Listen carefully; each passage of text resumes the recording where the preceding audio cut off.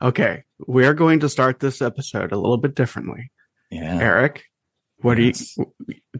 I've noticed that we like to learn things on this podcast. We love learning things. And on every podcast we'll officially start the podcast shortly. But what you were about to tell me before we started recording about fabric dye, and I want all of our listeners to know.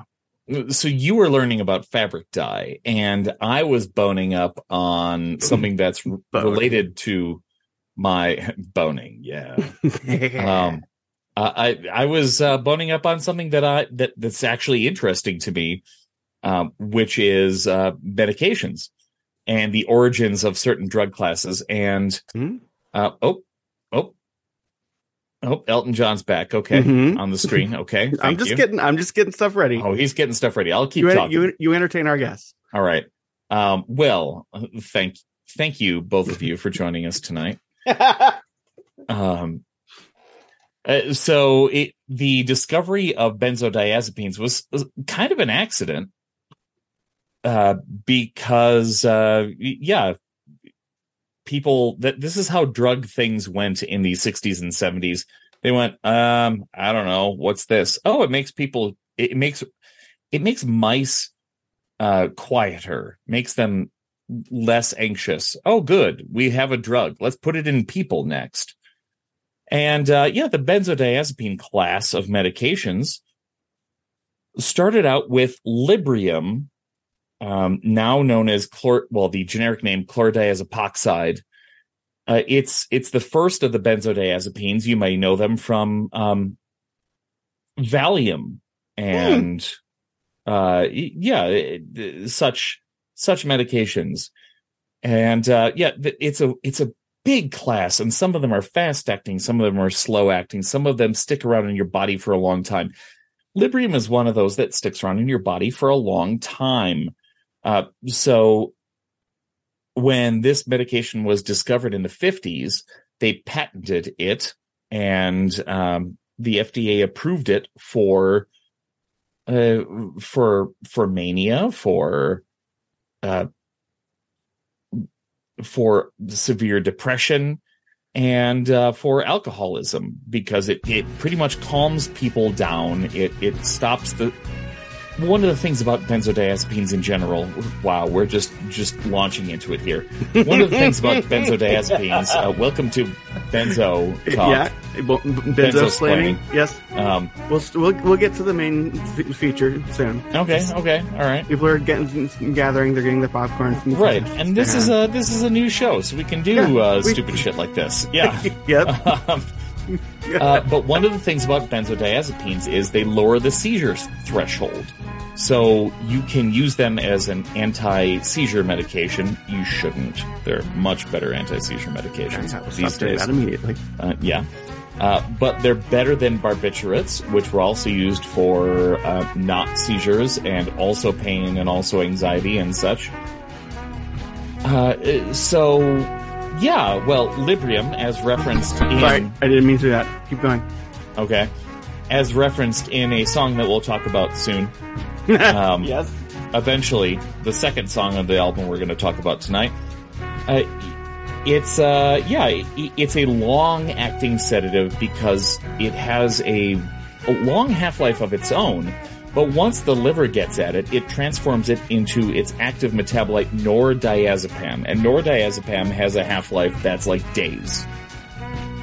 And for people who don't know what a half-life is, it's the amount of time it takes your body to cut the amount of active metabolite in half. It's also nuclear stuff. Oh yeah. Same idea. How long does it take for the nuclear stuff to go half of the nuclear stuff? Mm-hmm. So it sticks around a long time. So it's good for long-term psychiatric help. But yeah, if you abuse it, if you take too much, it can accumulate. So that's one of the risks, is that if you take it too frequently, it will accumulate. It'll get to a too high level and you'll overdose. Definitely don't take benzodiazepines, any benzodiazepine, even the short-acting ones like Ativan.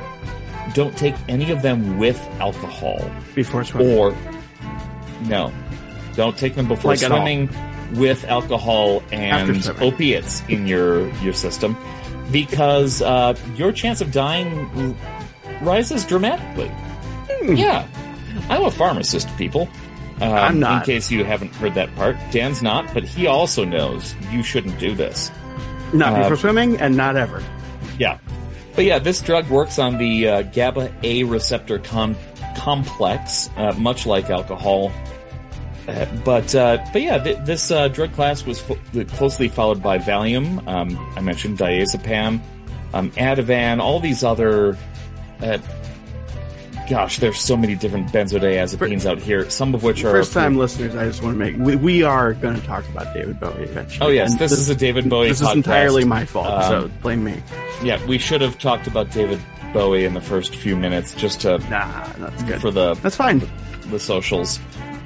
Yeah, but yeah, there are a lot of different benzodiazepines out there. Some are approved for sleeping, some are approved for anxiety, and there are quite a few. But don't mess around with them, kids. They may be less dangerous than barbiturates like phenobarbital, but they're still pretty bad. And speaking of still pretty bad, here we go.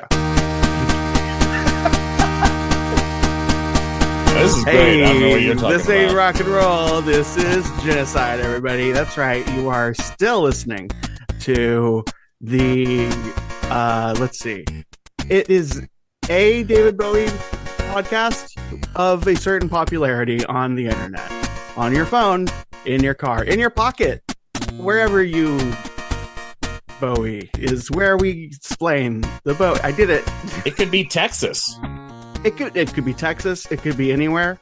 David Bowie is not illegal yet in Texas. Although, watch out. Greg Abbott is working on it. Yeah. Why do I know the name of the governor of Texas? Yeah, well. He's the governor of Texas. He's not Elton John, right? He's not. Greg Abbott is not Elton John. I'm By the way, at a picture of him. I just want to say, whoever is out there thinking that they wish the tree would have finished the job, you should not think that. That's a terrible thing to think about Greg Abbott and the tree that almost killed him. Oh. Well, so... R.I.P. tree. I feel like the chair's back. Yay!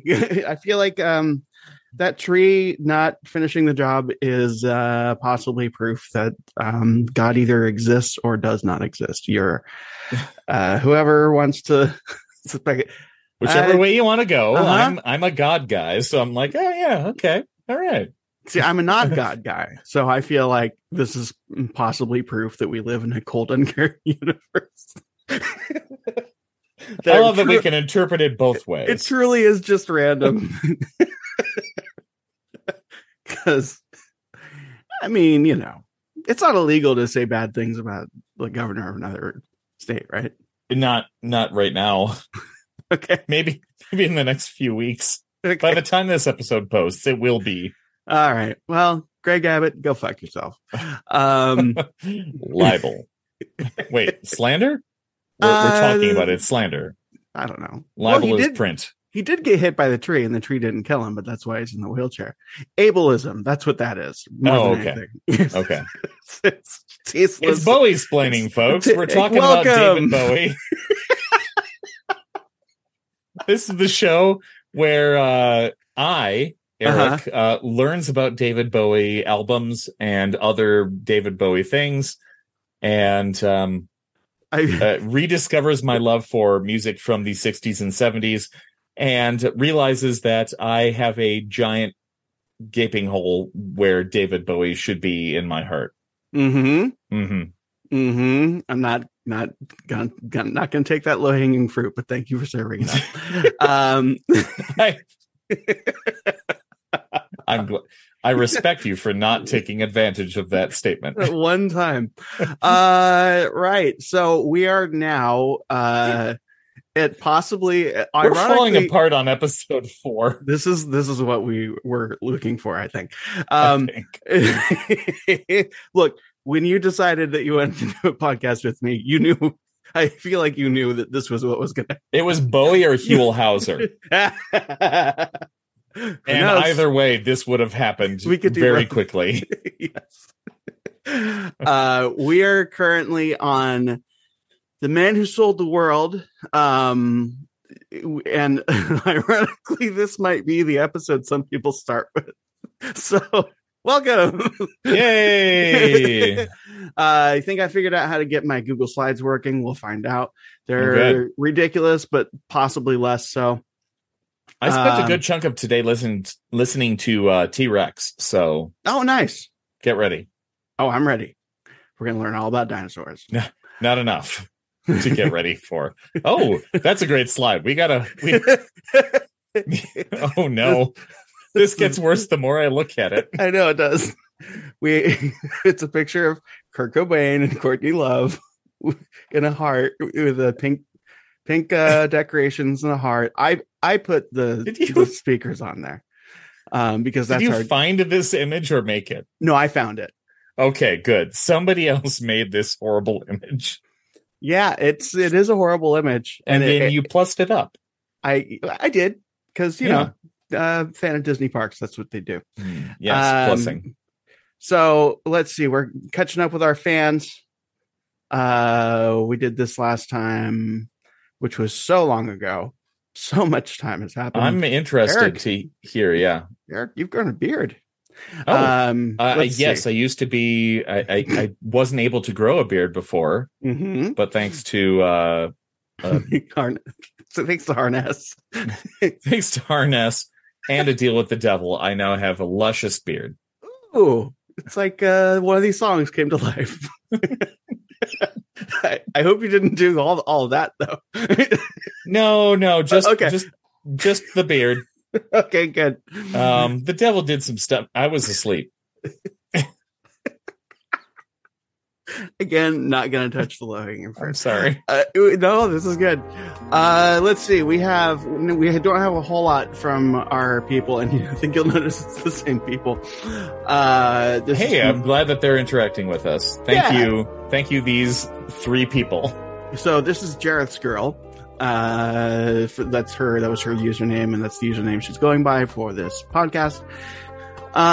I wonder how your friend will feel about daddies. I'm not going to explain it, but I did. We talked about it last time. Vocal style on a certain. I mean, there is no explanation other than I just found it funny. And no, he's got a lot of. I have a lot of things to say about his vocal style on different tracks, including how he's clearly mimicking. No, yes. Other folks. Yes. We'll get there. And it's delightful every time. Oh yeah. I love it.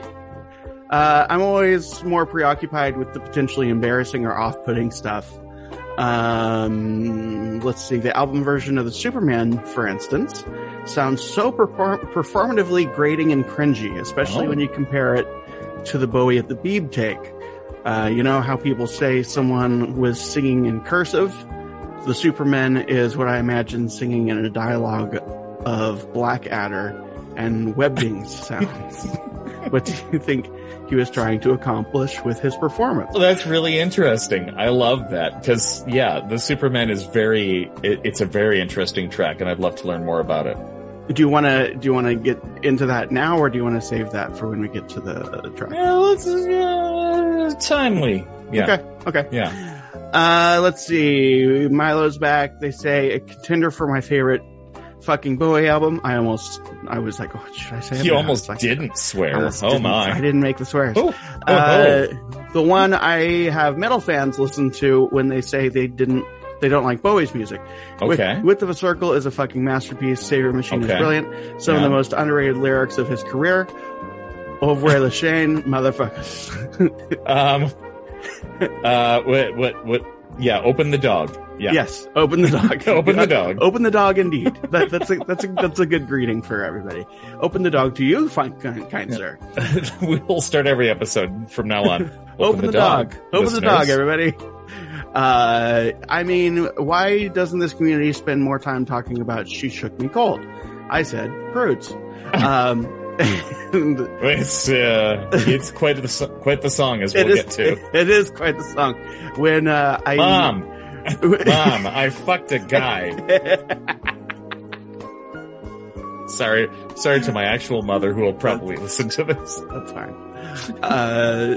So, and then email, I think that was the name that he used on the website, so I think we're okay using that name. Okay. As long as we don't have his last name in there. I still love that song, the closest Daddy ever got to sounding like Black Sabbath. Oh, I think fair. the band wrote most of it, which I think is true. Okay. And yes, that's what we got. There's a lot of comments going on here. I love it. Yeah, we have a new contributor. Email's a smart dude. Sorry, I'm gonna kick one of my dogs out of this room because they're like wrestling behind me. So okay, while you do that, we'll do a disclaimer from our lawyers once again. The Bowie Explaining Podcast delves into David Bowie's. Okay, hold on. Asher's coming back. David Bowie's what? Podcast delves into David Bowie's catalog. The law offices of Asher, Michaela, and CJ hereby explicitly state that neither host possesses authoritative expertise, even though one of the hosts may or may not have impersonated David Bowie in fan forums. This is a claim we can neither confirm nor deny at this juncture. Listeners are cautioned that hosts may derive amusement from any errors, irritating dedicated fans. This podcast is purely for entertainment, not professional advice. Listeners must ensure compliance with local laws and seek approval from a health professional to engage in podcast listening without adverse health risks. Okay. By listening, you release hosts from like the liability Westinghouse for guy from the inaccuracies, Oscars. acknowledging their non-liability for any consequences arising from the content. Okay. Very Thank you for your thorough. understanding. Thank you. He's wearing Enjoy responsibly. He's wearing a very large suit. So past show corrections.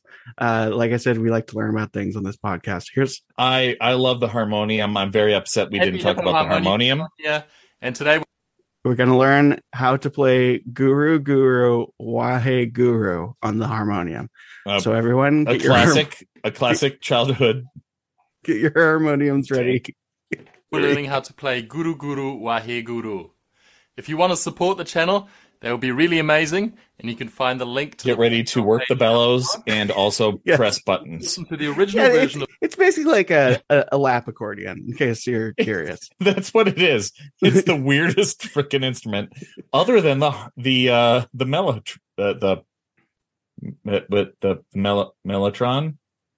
Are you familiar that a fire organ exists? Hold on. Here we go. Uh-oh. Now we're into What was the one we learned about last time? The mellotron? Is that the what it's mellotron? called? Yeah. I'm blanking. Fire organ. Oh, no.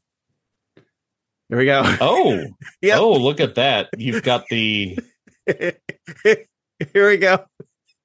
This is what my mother used to play at church, is an organ that fires fire. The Carol of the Bells, really. Yep.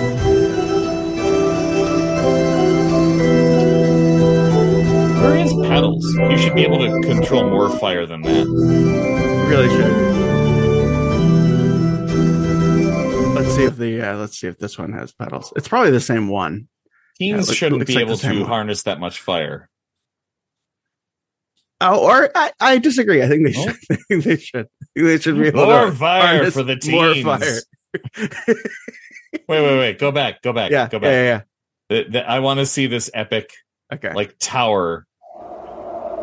I don't know that it's some fire. guy might be playing an instrument. I don't think it's a fire organ, but we'll see. No, if it was a fire organ, we would be seeing that shit right now. Oh yeah. Somebody disfigure part of his face and put a mask on it. Let's see. Let's flame organ. What's this? My dogs are not happy I separated them. Oh, I'm not gonna read subtitles. He said something about flams. Oh. These are all fire organs. This one has That dude's got a safety pin in his ear. That's too extreme for me. Yeah, and this guy, it looks like it's more for show or anything. This is sponsored by Red Bull. I'm out. Oh God. My heart can't handle it. In researching this, I saw an interview that the Red Bull sponsored with Brian Eno, which will be funny when we get into who Brian Eno is in future episodes. Well, I like Brian Eno. Oh, good. And it's just weird, right? To have this the most extreme producer. Tell me about On Some Faraway Beach, dude, bro. Anyway, when are we gonna get to the Bowie? Well, we gotta get through we gotta learn how to play this song on the harmonium. Of the song, or follow the channel's Facebook page. Nope. Okay. Those of you playing along at home, the chords are B minor, G, B minor, G, B minor, D, A, F sharp minor, and okay. B minor. Got that one. Okay. Mm-hmm. I'm not great at the F sharp minor. If you are driving, please at the very least pull over before you pull your harmonium out of your glove compartment. And then we're learning. If you feel like it's safe to continue playing while you're driving, your lap car harmonium. Yes. Harmonium's a weird instrument. It is an accordion that you don't have to hold in front of you or strap to yourself. That's basically it. It's I like to think of it as an accordion that served in the war. The war. Which war? I don't know. Just something. But it does have Texas War. It does. Yes, it does have little levers and whatnot. I said levers because we're talking about a British musician that like will hold drones and do like vibrato and like it's a fun little quirky instrument. Featured in the Paul Thomas Anderson movie Punch Drunk Love. Oh, okay. Yeah, I don't think I ever watched that one. Really? Yeah, I like that one. Adam Sandler I don't know. It was one of his more serious roles. His only serious role. Yeah. He's just such a good friend to his friends. That's what I hear. All right, so here we go. I like Friends. Friends are good. Whoa. Yeah. Like I was saying in our text conversation, rather than me preaching to you, let's just talk about things. And I have a menu of things that we can bring up if we need. Well, yeah, as we were discussing in the last episode, the hippie bullshit was starting to wear thin. Yes. On David. Yes. Yeah. And everybody. Everybody was getting a little tired. I think of so. It. And I think the previous episode I equated them to crusty anarchists, which we are dealing with in our current world. I love them. Yeah. Love them. Yeah. It's I think I can summarize how I feel about a couple political ideologies by anarchists just don't like showers and libertarians don't like bedtime. That's just kind of what it comes down to for me. But they all love liberty. Oh, well, man, who doesn't love liberty? Yeah. Well, yeah. So yeah, there's just sort of people at some point just get real tired of those dirty hippies. And it was really only, I can't believe I included this. Did you know that apparently the CIA used LSD to fight communism? I've heard about this. Yes. So I'm not a big conspiracy dude. Well, maybe I am by some people's estimation, but I don't consider myself one. Because I'm not an information hoarder, regardless of what some of the podcasts I've done might make you believe. I actually, knowing a little bit about how the CIA likes to spoil leftist movements in various countries, I would not be surprised if some government organization was like, oh, they're talking about peace and love and freedom and happiness and equality, and like we have this jar of LSD that we need created this new thing that will they'll love it. Why don't we just say it's like brain yoga? Let's put a guy in leather pants, and a leather vest, and nothing else, and maybe a leather hairband, and say, "Hey guys, you wanna lick this?" Yeah, and then you get to figure out if your mind control drug works, and they all kind of just lose it. Everybody wins. Everybody wins. Thank God we got. Just for the record, I love capitalism. And I love Bowie Explaining Podcast. So the no showering thing. This is someone who I enjoy, Hassan Piker. It's Hassan. Don't worry, it's not. It's in a version that you can tolerate. Okay. Here we go.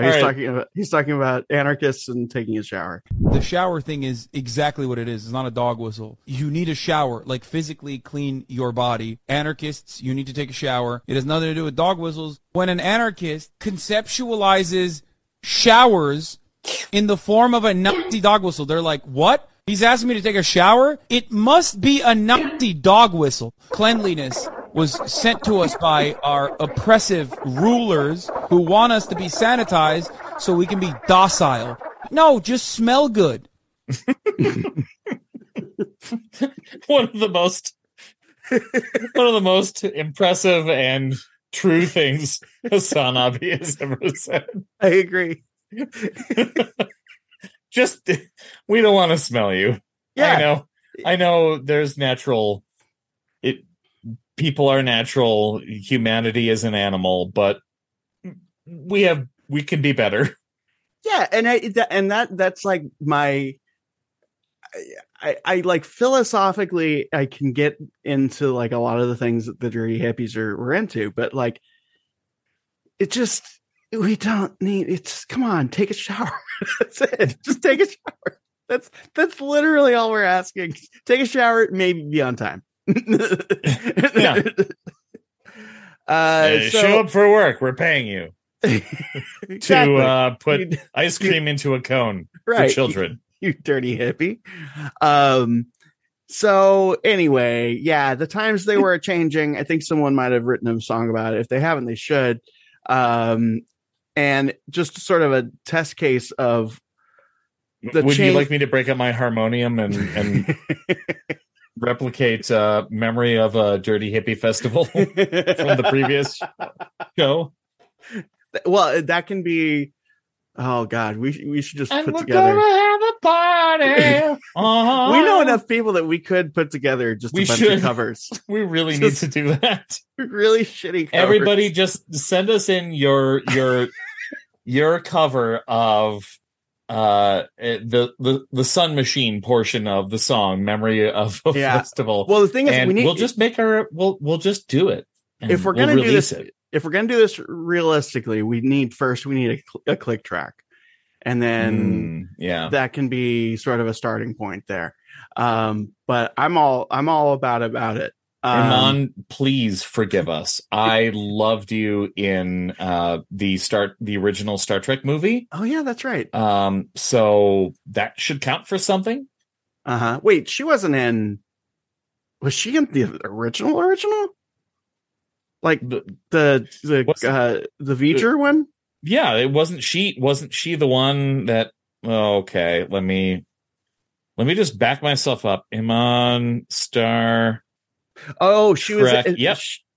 What? No, she was in. I'm sorry. The Search for a Car. Search for a Car. Right. That's. Oh gosh. Yeah. I'm sorry. That was Star Trek 6. I'm thinking of. Oh no, which. She was great in Star Trek 6, where she had to thinking of kiss Kirk in a very gross way. Ali, Star Trek the motion picture. Yeah, this is great. Everybody loves this. No, this is they really do. Mm-hmm. This is a podcast here. This is how podcasts work. Who was in it? Model in Star Trek the motion picture cast. Okay. Let's see. Percy's Kambata. Oh, that makes more sense because Iman has darker skin than Percy's Kambata. Huh. Yeah. She's a very white Indian, which careful.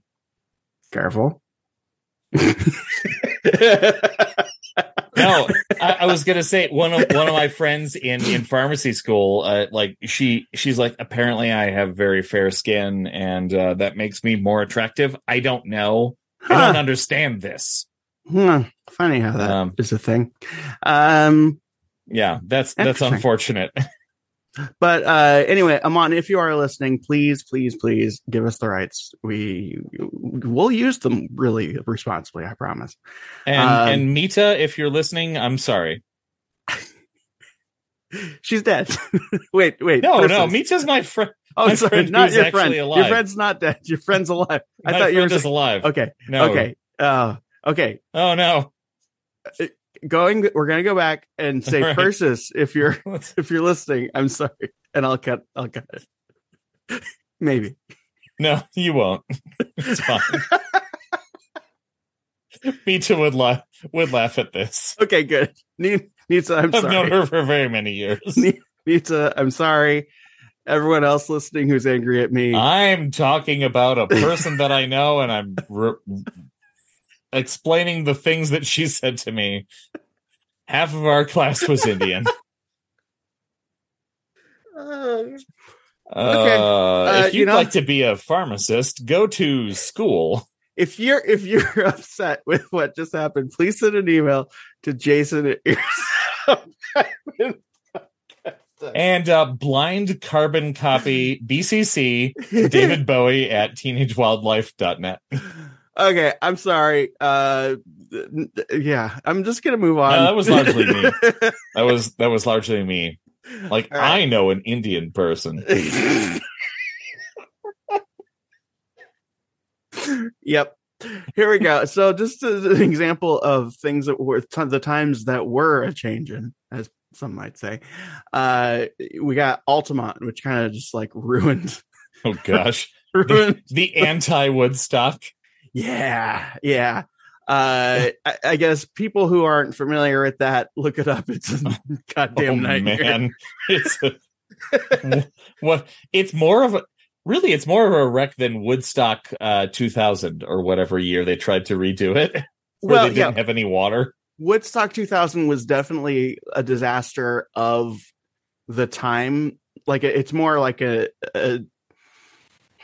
what's the word I'm thinking of? An indictment of the time that it took place in. Okay. Where it's just like, well, it's just complete crass commercialism. Yeah.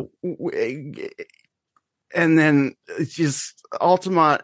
It's just, you got basically, long story short, they wanted to put together another festival, and it was kind of a cash grab. The times again were a changing, and cha-ching. And they were like, hey, let's put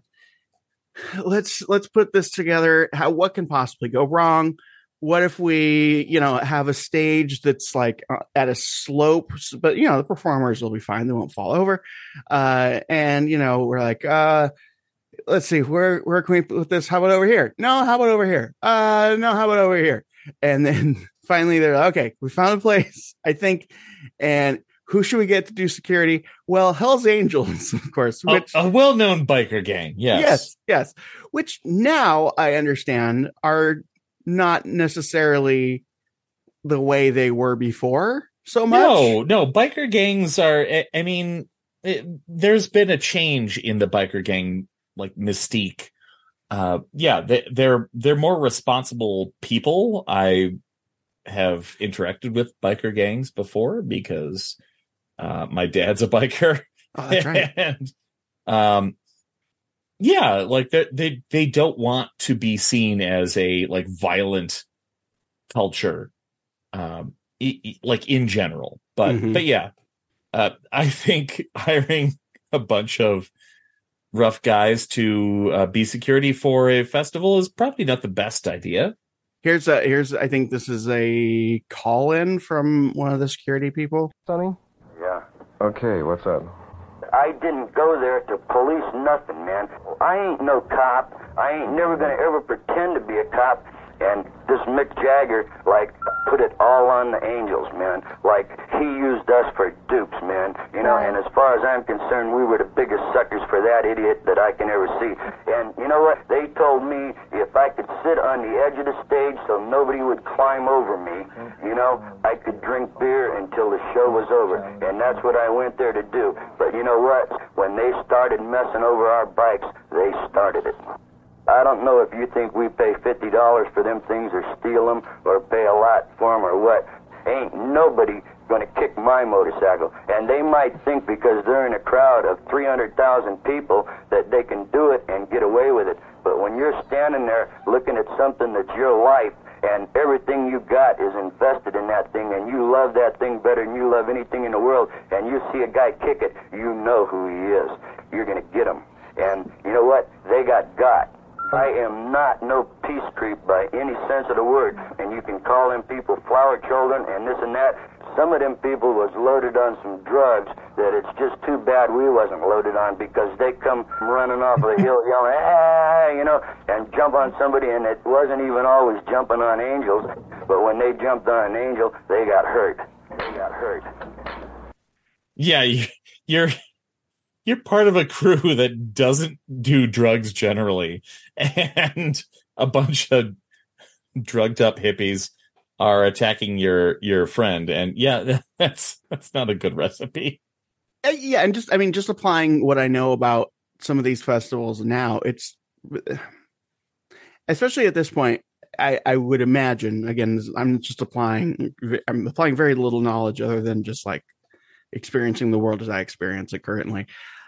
A lot of those people at that festival were probably like, I don't want to say literally trust fund kids, but you know, that type. Yeah, it happens at some of these some concerts these days where people are like, well, I'm more here for the experience. Like, no, you should be there for the music. Right. If you're there for the music, okay. If you're there for the experience, then you're probably there for drug culture and whatever. And I think something similar is happening currently with like Burning Man, where like, again, I can totally co-sign on the idea of what the thing is, but when it comes down to it, it's just a bunch of rich, you know, crypto bros, you know, wanting to just live out their like Mad Max weird fantasy dream thing without really having an understanding of like, okay, well that was actually a cautionary tale. You know. Yeah. I have no intention of ever going to something like that, but yeah anyway, so we talked about no, Bad Tony's back. Bad Tony's here. He's here. This is Tony Defreeze. We'll talk about him a little bit more in detail as we go on, but he is now on the board. Bad Tony is here. He's in David Bowie's life. He's biting too hard on that cigar in this picture. That tells you a lot about the character, I think. Once again, just to review, we got Bad Tony. This is Good Tony. That's Tony Visconti. Oh, Visconti. Oh, I love Tony. Kitty cat. And that's Bad Tony. Good Tony. Okay. Bad Tony. Good Tony. Bad Tony. Okay, so absolute piece of shit. But he kind of had a thing. I think even the most critical people have said that he had a pretty good idea in terms of like rocketing to stardom, which was basically if you project success and stardom and, you know, really play up the perceived weirdness of your character and who you are, people will have kind of no choice but to go like, I think that person's already a star. And maybe they don't, especially if you're coming from like the UK to America, where it's like, I guess he's a star there, so we should be paying attention. Right. More on that at later. the time when they don't have that internet where they're less aware. It's like, hey, there's a guy getting off a plane and look at that. Mm-hmm. Yeah, it's interesting that, it's a good strategy, I suppose. If you're not a piece of shit. Right. And this guy was. And so it worked, and he put the record company's money into projecting this image and took a solid 50% of everything off the top. 50%? Yeah. Oh, man. Yeah. And that's a bad deal. Yeah. And Bowie would be stuck paying the bill. And this is Ken Scott talking about that. Ken Scott, by the way, engineer, producer for upcoming albums, basically. Okay. To get into production, and so we spoke to the management and owners of Trident Studios, and they said, that's great. Well, we'll set up production companies for each of you, which we'll look after. They basically became our managers, and each of us had our own company. It's just I happened to break through faster than the others because of Mr. Bowie, but we all had the same kind of thing. Ziggy Stardust went #1. It did very well, I think, #1. But you didn't see a lot of money. And actually, in this, Ken goes into a lot of the management and some problems with music management. It's a little long, but he gets into some stuff that I think is interesting. With Bowie. No, not fair. Well, I've never seen everything you should. I don't think any artist or producer ever sees everything they should get, because all of these damn record companies keep 2 sets of books, as far as I'm concerned. I have tried on numerous occasions to talk attorneys into filing a class action lawsuit against every major label out there, because once an artist becomes successful, they will go in and they'll audit the record company's books. I have heard of many, many occasions when they've gone in and done that, and every single occasion it has turned out that the accounts were in the record company's favor. Oh, we're sorry, that must have been a mistake. A mistake doesn't happen every single solitary time. Also, it always turns around that they will say, well, you've got to prove this, you'll have to sue us for it. The artist isn't going to go into court in a court of law and try and get every penny. So the record company says, well, we'll pay you half of what you say we owe you. Every single time they accept that, and every single time they have to sign a non-disclosure contract that says they can't talk about it. So it is so obvious to me, after I've now been in the recording business for 49 and a half years. It only took that. It only took that long, yeah. No, so, yeah, but it wasn't with David, it wasn't so much the record company as it was his manager, Mr. Tony Defreeze, who screwed everyone. He wanted to be the English Colonel Tom Parker, the way... Oh, no. Mm-hmm. That's a bad comparison. Probably, he may even have passed Colonel Tom Parker. But just as an example, just to tell you what David was on for a while, his original contract with Tony Defreeze was, Tony Defreeze took 50% of gross. David would do a tour. He would have to pay out of his own pocket all expenses for the tour, and that was after Tony Defreeze had taken his 50% off the top. Watch out for deals like that, guys. Yeah, I remember one of the tours, it was an artistic decision for him to go out there with just a light. Just the neon tubes, yeah. That was after he had actually got out of his deal. He'd won his lawsuit and got out of his deal with Defreeze at that point. So that was going to be the first tour where he would actually start to make money. So he knew the stage show had to be as limited as possible. Yes, of course. That's the Isolar tour, by the way. Oh. Explaining. Get ready, listeners. It'll come in 17 months. Actually, we're making pretty good time. I'm pretty proud of us. Okay. Yeah. So we got that douchebag. Wow. Yeah. Wow. I don't know what to say other than wow. Yeah, he's going to be with us for a little bit, and I think if you ever listen to the song "Fame," I think there might be some of that in there. I love the song "Fame." Yeah, it's a song that I like. It's a song, and if you listen to it with all of that in mind, it's sort of like, he gets it now.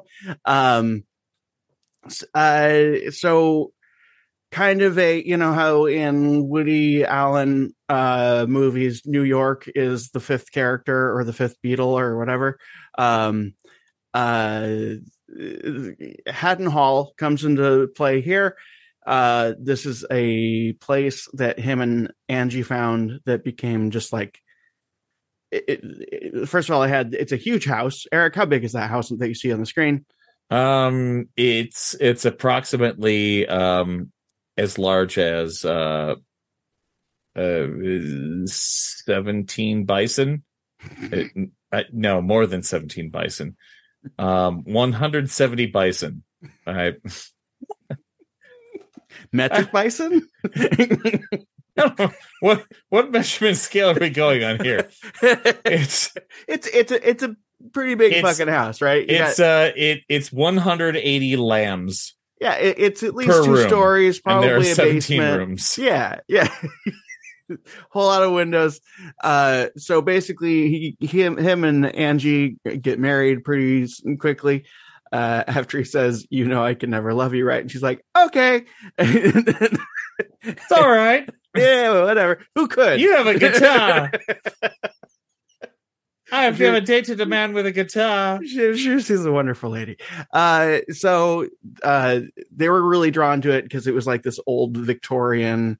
I love this house. This is my kind of house. Oh yeah, right. You got like a weird like stained glass window kind of thing going on. Oh man, it looks very much like the kind of place that an eccentric old rich person would be like, I don't know, build another wing. How about a stairwell that leads up to the 3rd floor on the outside of the house? What if I want to take a stairway to the roof? That's what I need to meet Santa Claus. How will I get the leaves out of the eaves? Yes. Yeah, that's basically what that place is. And from what I understand, the feeling was like, because again, Bowie's still in this feeling of like, hey, I actually want to do the hippie thing without doing the hippie thing. So if you're an interesting person, yeah, well, yeah. And it's like, well, okay, if you're an interesting person and you have interesting ideas and you like, if we get along and we're kind of like working kind of in the same area and we could bounce ideas off each other, just live here. Just live here and we'll just do stuff. Put your wardrobe of androgynous dresses in the closets and we'll be fine. Absolutely. So there was some financial issues as people were kind of who's this Defreeze guy, but there's not a lot of there's not a lot of success going on. So for the most part, it's just like, hey, we're hanging out and this is cool. All right. I need to take an actual break because something is going on upstairs and I don't know what it is because it's only my dog. Oh, I think he might have started the Roomba upstairs and I don't know what's going on. So I'll be right back. All right. Eric's going to go take a shit. Hi, this is David Bowie. What do you think of when someone talks about the children of the poorest of the poor? Do you ever think of children from the inner city or American Indian reservations? Save the Children has been working hard for 50 years to improve the lives of American children too. Find out how they're helping your own and the world's children. Write to me, David Bowie, in care of Save the Children, Westport, Connecticut 06880. Well, while he is taking a shit, here's a video suggested to me on my YouTube. This is Magpie Bird barking like a dog after being adopted by a staffy. Let's see. That's the magpie. That's the magpie. The dog's just kind of sitting there like, please don't do that.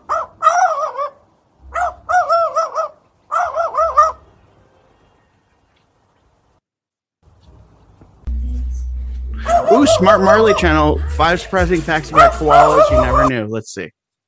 Hello, friends. Oh, it's an AI child. I'm Marley, oh, your goodness. friendly guide to the wonderful world of koalas. Join me as we explore their fascinating lives and uncover some amazing facts about these cuddly marsupials. What are koalas? Koalas, also known as koala bears, are adorable creatures that live in the eucalyptus forests of Australia. They're not actually bears, but rather marsupials, which means they have pouches where they carry their babies. Koalas are known for their fluffy fur, big ears, and big black noses. Is this? It's an AI child. Like what? Wait, you're narrating a nature thing with an AI child? Mm-hmm. We live I in hate a it. really. I hate it. I'm kind of just waiting for the singularity, and it's like, yeah, the singularity. Let's just do it. They're saying it's going to happen in the 2030s, but I think it's going to happen next week. Bring it. I'm like, it's seriously, it's just like, all right. I mean, if it's going to happen anyway, let's just get it over with. So, what was happening upstairs? Well, it's happening again. Oh my goodness. More noise is happening. I don't know. Other than it seems like the dog has leapt onto the stove and is cleaning it with his tongue. That's nice of him. It's not on. Yeah. Is it?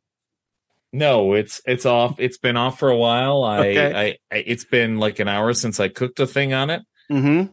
So, hey. Okay. No, we're gonna have to disengage again for a sec. Okay. The Paul Dainty Corporation presents David Bowie's Glass Spider Tour. Step into the web. I'll never let you down. A magical rock masterpiece featuring Bowie's latest album. His classics. One night in Brisbane is not enough. Bowie plays a second show October 30. We are the sunshine of your life, Minute Maid. Minute Maid with calcium. Now orange juice is even more nutritious. We are the taste that starts your day, Minute Maid. Healthy bodies need calcium, and every glass has more calcium than a glass of milk. You can't buy a more nutritious orange juice. Minute Maid. Minute Maid. We are the sunshine of your life. Has your dog cooked anything? No.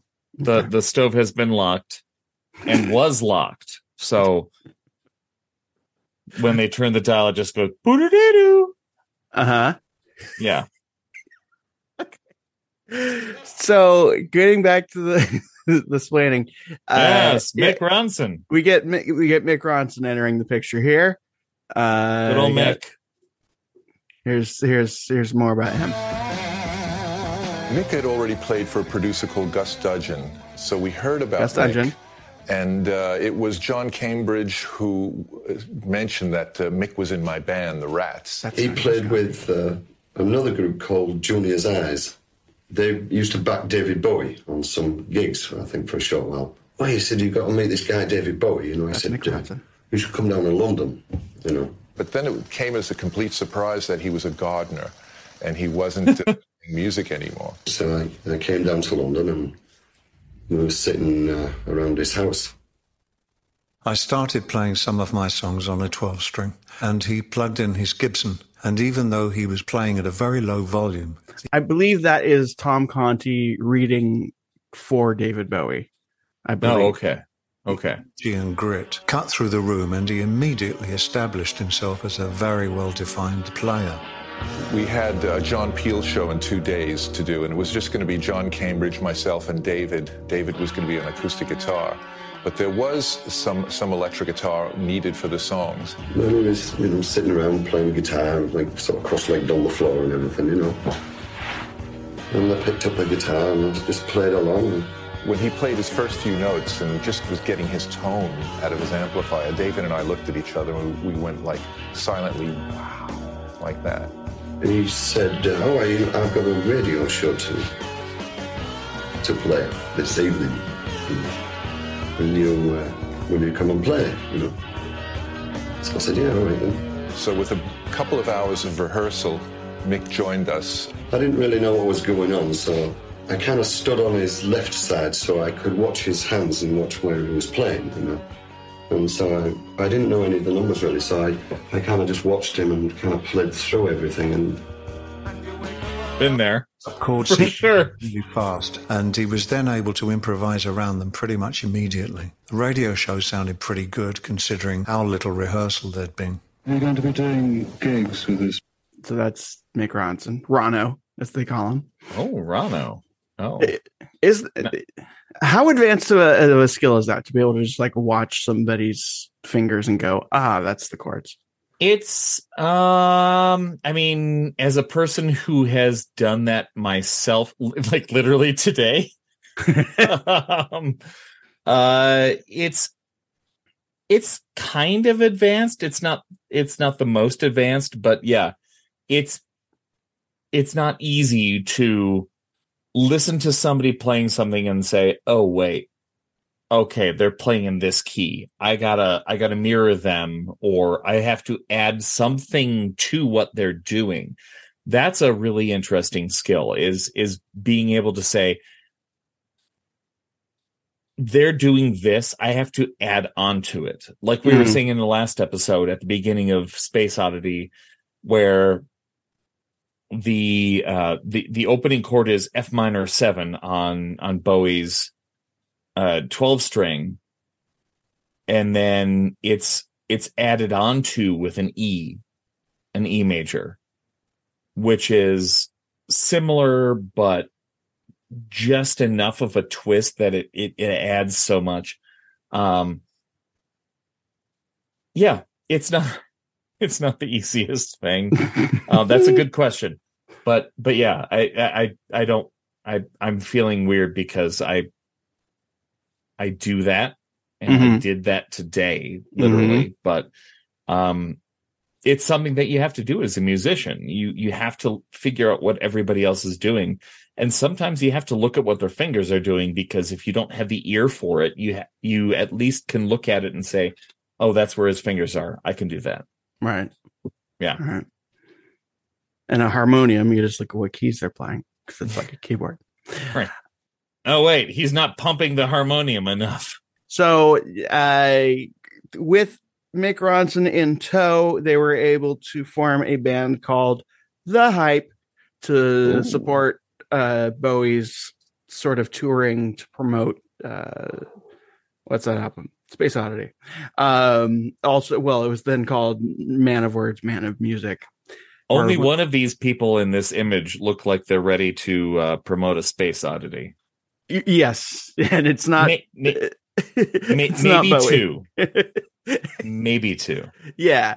So The Hype, they decided, hey, what if we let's make these characters, and because that's something that was kind of happening, or something that was just kind of in the air at the time. So David Bowie was Space Star or Rainbow Man, and he was kind of, oddly enough, the last thought when it came to the costume.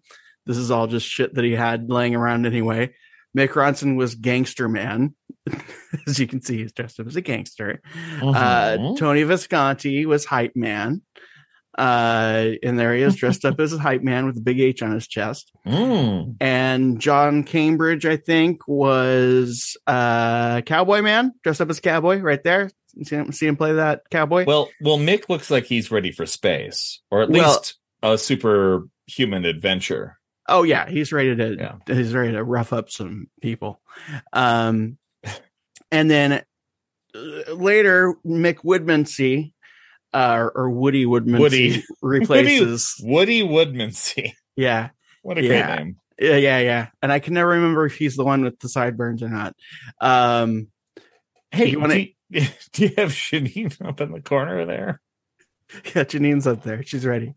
Do you want to hear them? No, her name is Janine. Janine, yes. Would you like to hear them play Janine? Let's hear them play Janine. It's not on Spotify, so we're safe.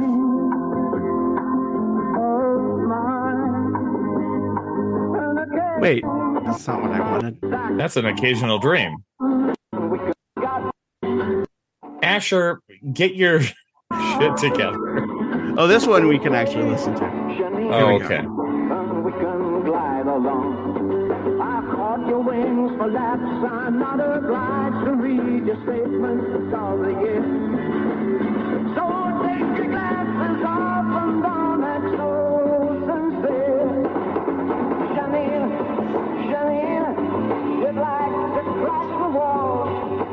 I've got things inside my So not a huge difference, but a little sprinkling a little more rock on there.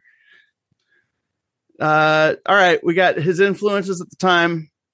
Got so many videos, and we've done a lot of distractions so far. Oh, Nietzsche. I don't know that we need to get into all of these. So many Supermen. And again, I just want to make it clear that in no way does this go in a bad direction later on when he starts doing so much cocaine. So when are we going to get to the album? That's a good question, listener and Eric. Let's just go straight to it. We've fucked around a lot. These are things that we can come back to. Basically, we're looking at Nietzsche, we're looking at some Velvet Underground shit, we're looking at some Aleister Crowley. All this stuff can come back with Hunky Dory, because Hunky Dory is basically it's kind of the reference album. It's kind of the these are all the people I'm listening to and inspired by album. Okay. So we can hit that then. Good to know.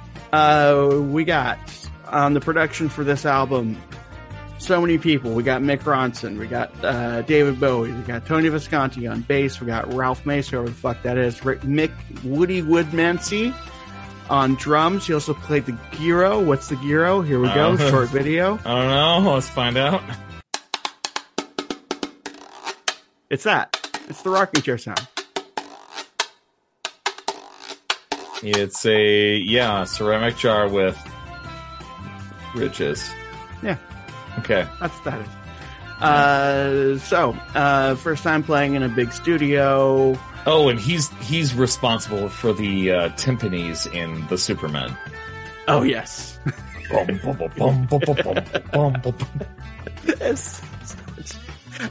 song we'll get there. We'll get there, listener. I love that song. It's so wild. I love it. So, yeah, and I think the only note I have here that I wanted to mention is that Rano encouraged Tony Visconti to play bass like Jack Bruce from Cream. Okay. I don't know. I don't know if anyone can hear. I'm not going to play the video, but when I did listen to some Jack Bruce, playing his bass, just playing his bass, I'm like, oh, okay, that makes sense. No, yeah, he's ridiculous. Yeah. Yeah. So let's see. Do we want to just get straight to this, or do you see anything on there you want to talk about? Album production. Okay. Frustration, Bowie's defense. Okay. This is great audio. This supports a lot of the things that I was thinking, which this feels like a jam album where they basically just jammed out and went, let's write a song based on the thing that we did over the last half hour. Totally. And I don't think, when I learned initially that David Bowie's involvement in this album was kind of minimal, I was like, that makes sense. David, write some words. I'll do it. Yeah, Janine. No, that was the last one. Other one. Okay. Other one. Yeah, he was kind of in John Lennon mode for this one. That's a joke from Dan Hates the Beatles. So our Dan Hates the Beatles? I'm joking. I love them. It's just a character. That's my favorite thing. It's one of my favorite things to say whenever anyone's upset on any of the podcasts. It's like, I'm playing a character. I actually love the Beatles very much. Yeah. I do love the Beatles, listener. I know. I love the Beatles, and Dan hates me for it. No, I love you, but I hate the Beatles. So this was originally titled Metrobolist, because it was a play on words that it was his. I guess he was talking to somebody about the music on the songs on the album, and he would like delight with pure delight. He would say, "It's Metrobolist," and so it's like, I'll call it Metrobolist. Author of the Laughing Gnome. So many drugs. Oh my. Yeah. Here's the artwork that we are all familiar with. We are looking at it right now. Eric, have you noticed what he's doing with his finger right here? Have you noticed what he's doing to us? Well, he's holding a card with his middle finger. He's showing us the bad finger. He's telling us what we could do. Well, it's interesting in the Apple album, the re-release with the better audio. They have animated cards falling down, which is a little bit too much. That's a bit much. It's a bit much. Oh, hey. Oh, the alternate. So, this is the single. I've seen this. Well, actually this was we're looking at the alternate release. This was for the American audience because America sees that. They're like, no, thank you. A man wearing a dress looking... Or rather, it's more something along the lines of like, oh, what a lovely David Bowie. No, thank you. This might be why my father wasn't a David Bowie fan. This might be why some people are not Bowie fans, if we're being really honest. I listened to so much 70s music, like so much classic rock from this time period, like Blood, Sweat, and Tears and King Crimson, and all of these things are things that I heard on the radio and heard from my dad, like Dire Straits. And it's like, why was David Bowie missing from all of this? Honestly, I think, and I'm not trying to. I've never met your dad. I'm sure he's a lovely person. Bowie is alt rock for this time. That's true. That's my take on it. Yeah. It's nothing against Dad. Yeah. Right. It's like he was different.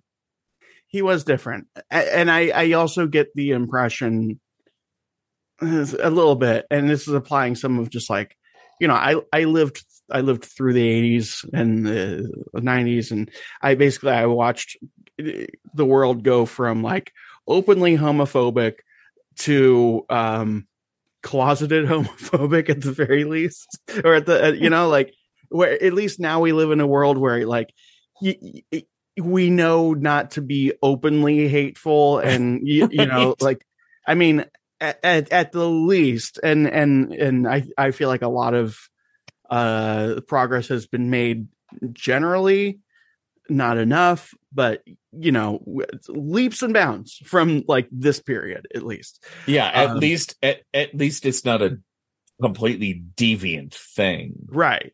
Well, in some states they're working on it, but I really do think that there's something to be said for Bowie's lack of mainstream popularity to being like, I'm not trying to be like a woke scold here or anything, because he was an alternative person regardless of all this other stuff.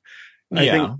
I think that the sort of like, ain't that the gay guy? I think there was probably a hint at the very least of.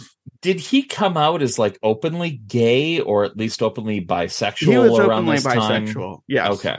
Yes. Well, he said that he was gay, but he was married to a lady, and they were both very very much sleeping around with a lot of just everybody. Okay.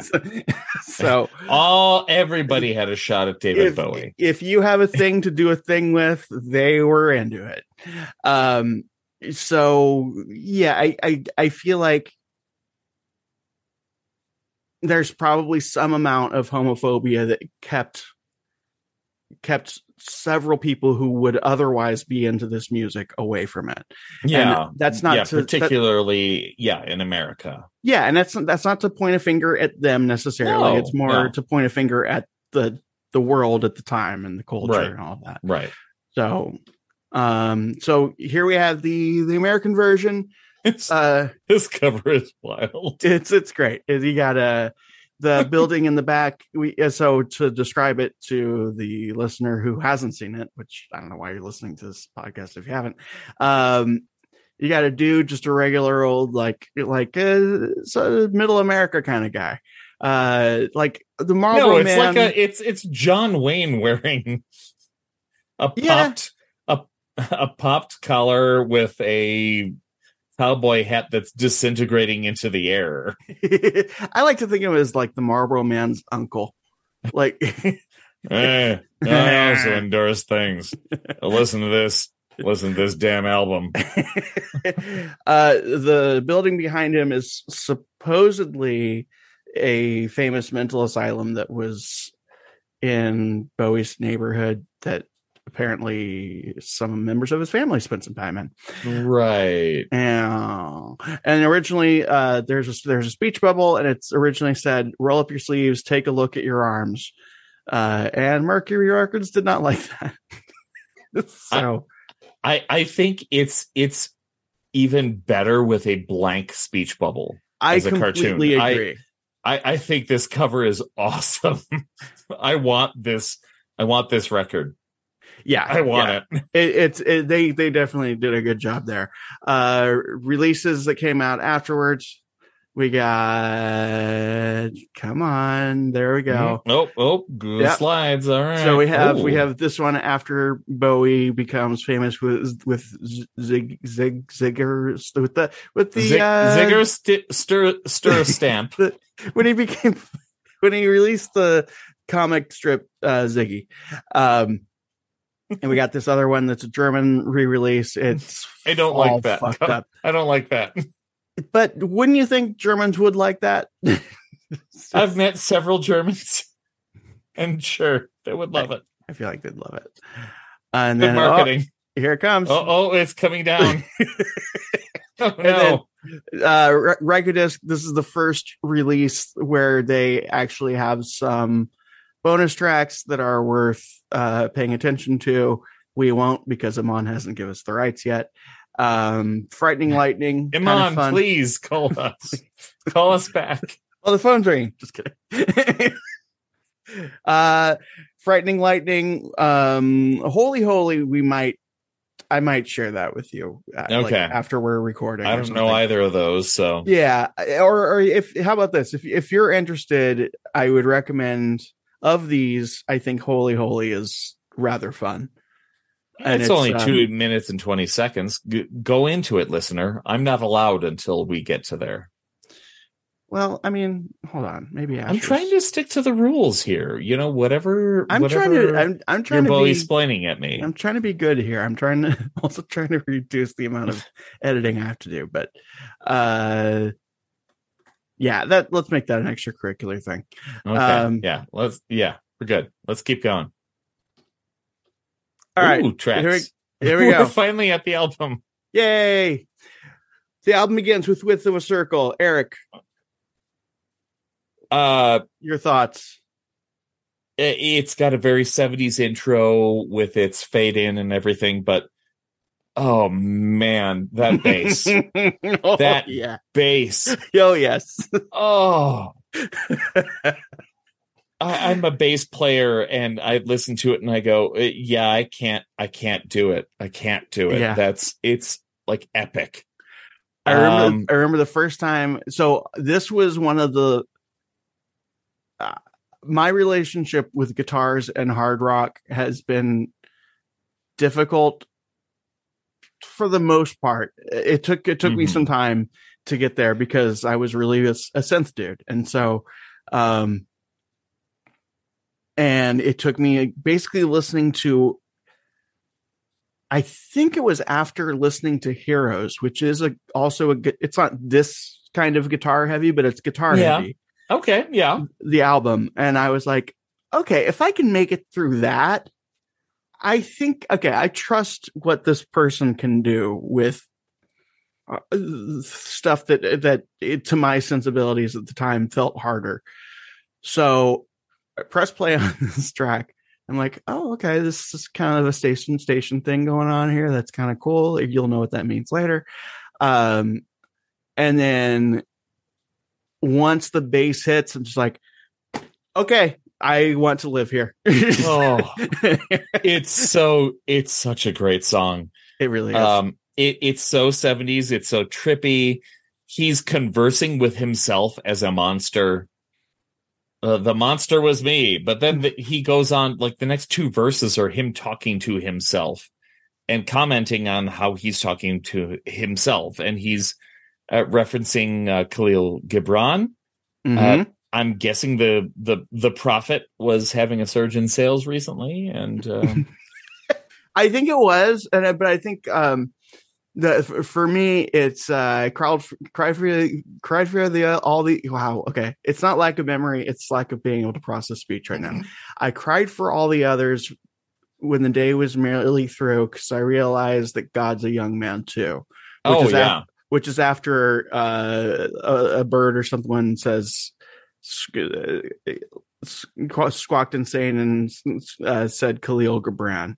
Yeah, and the Prophet, if I remember correctly, because I'm very well read.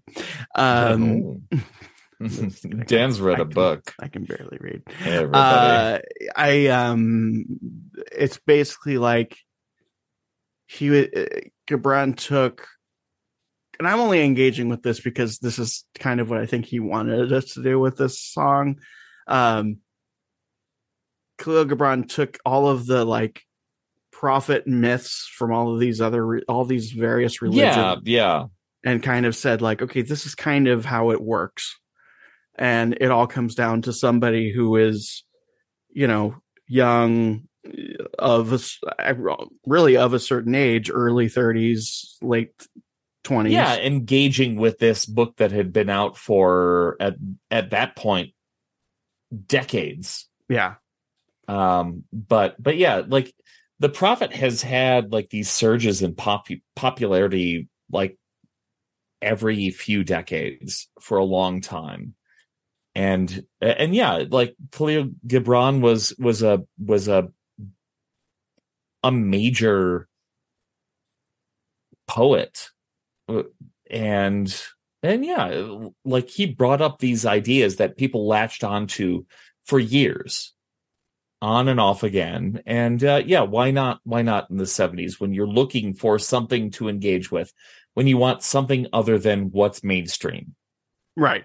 And I think where, at least for me, and it's pretty clear that this song isn't meant to be interpreted in a way that we're supposed to understand what he's trying to say. So my Rorschach test version of this is it's sort of like he's recognizing that all of it is kind of bullshit, but not in like a nihilistic way, in a way that's sort of like, it really is just that simple. Like this is how this can all be. This really can be just, so that's, the world is just like this big confusing illusion. And once you're able to see that, then you can kind of just, have sex with the devil. Yeah, have sex with the devil, or just some random guy. It's fine. It could just be some random guy that you now label as the devil. It's pretty clearly the devil. He keeps saying the devil, but maybe he's just a guy who fucked him up. I don't know. Maybe.